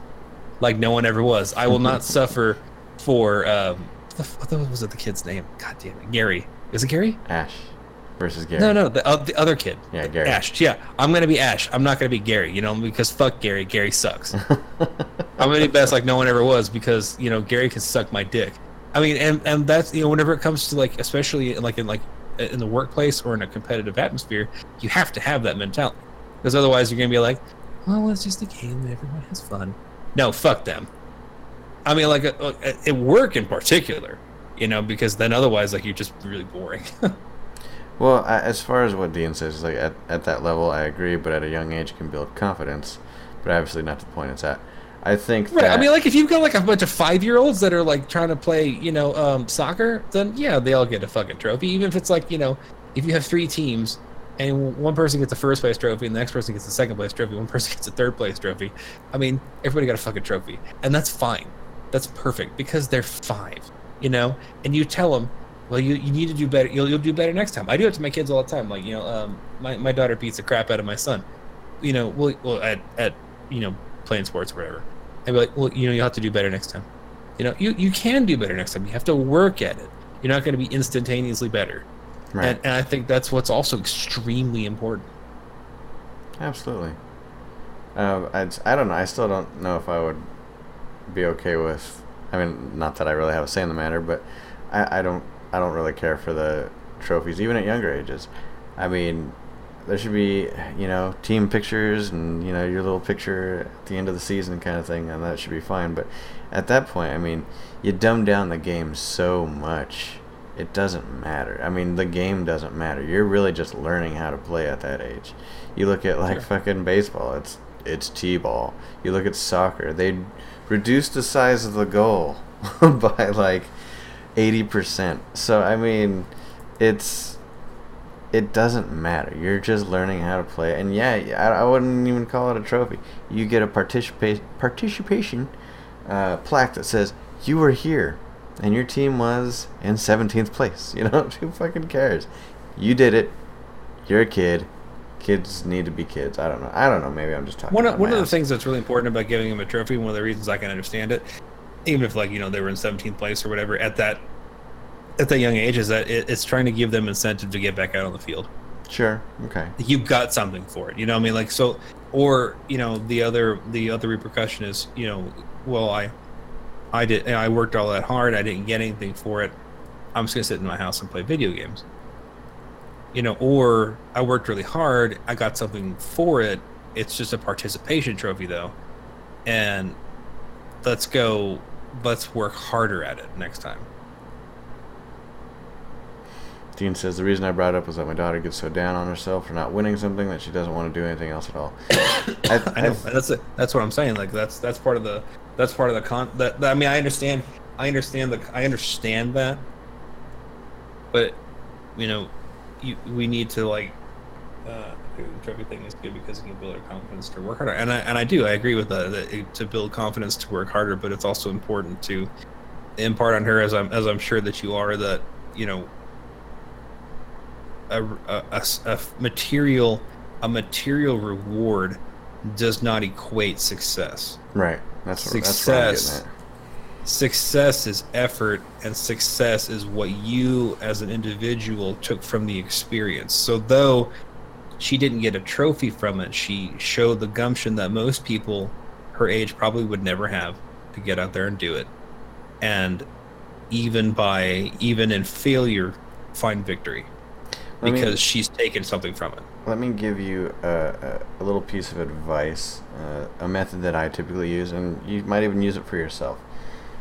It's called progress pictures, or progress reports, basically. I mean, okay, so if your child is doing soccer or baseball, or they're singing or dancing, who knows? Film it all. Film it, like, just like 5 to 10 minutes of it. Of a game or a practice or a rehearsal or recital, you know, you name it. Film it beginning, middle, and end, and a little bit in between of those. And when your child, or even yourself, like if you're, you know, trying to work out, trying to get stronger, trying to lose some freaking weight, who knows, make sure you take progress pictures. Because when you're sitting there and you're looking at yourself in the mirror, or you're just sad because you didn't get the part you wanted, or you've been benched, who knows, you can sit there and look at the progress that you've made thus far and be like, you know what, I was that shitty back then, but I've come a long way, and I think if I keep on doing what I'm doing, I can be that much better in this much time. So I think that alone, minus any kind of trophies you might get, would be a good enough motivator, in fact better than any other trophy, to know that how good you are now as opposed to how you were originally, and how much further you can go. I mean, you look at the greats, like, you know, these professionals, and, you know, the athletes, and, you know, all these people, and you see, you know, like, what was the whole Michael Jordan story that he got, they said that he would never play basketball, or he got cut from his college or high school team, and he went on to be one of the best fucking basketball players ever. I mean, that's, you know, fantastic and inspirational story, but for your own personal journey, I mean, you can equate how far you've come in that amount of time, and kind of have an expectation of how far you can go in that much time going forward. Might not be true, but it's something to at least have for a frame of reference. Ding. Nelson Also, says, tell your daughter that she's amazing, and it's all about how good she does. And I think that she's the best anyway. Doesn't matter what happens. And my opinion matters more than most other people's. in Frank's little world. My world's pretty broad, dog. I'm just saying. Yeah, man. Nelson says, with the marching band I'm in, when we go to competitions and get excellent, we might feel sad that we didn't win, but we will work harder to try to get superior. I mean, that's cool.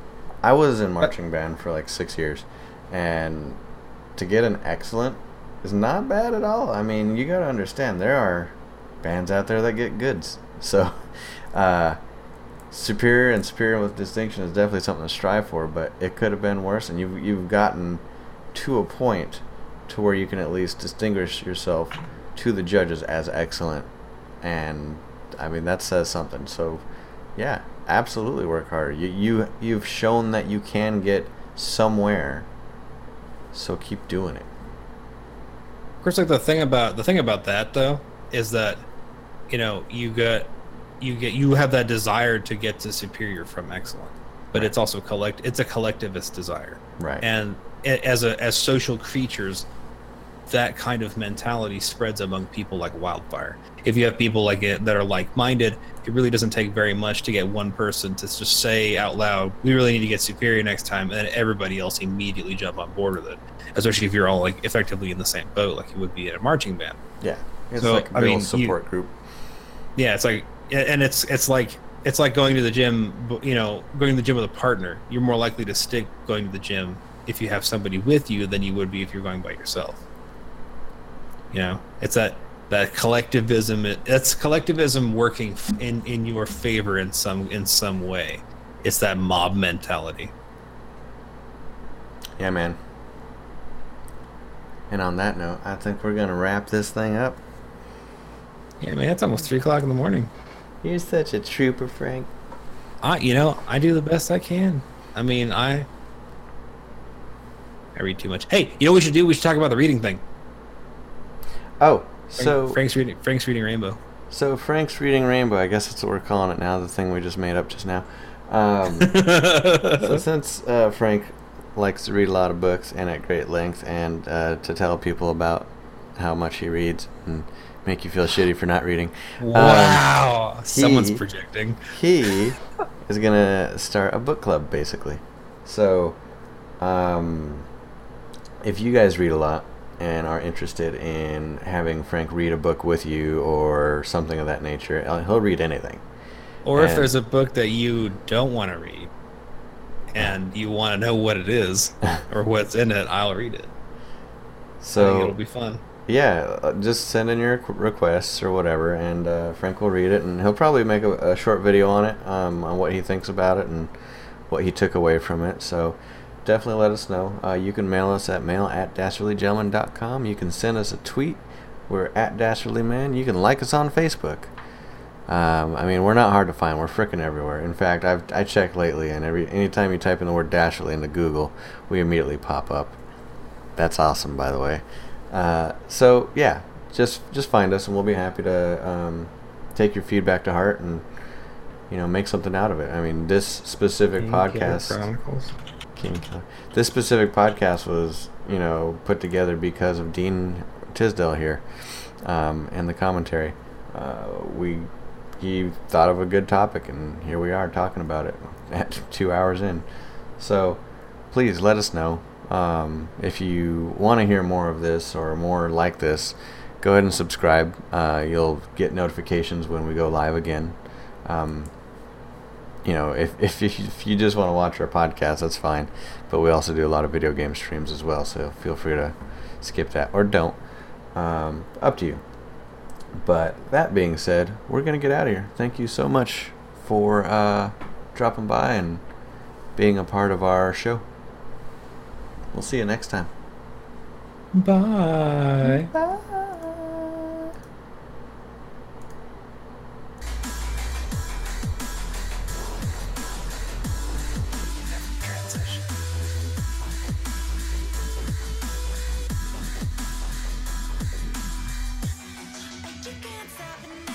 Hey, look at this photograph. Like, just about every time I do it, seriously just starts making me laugh.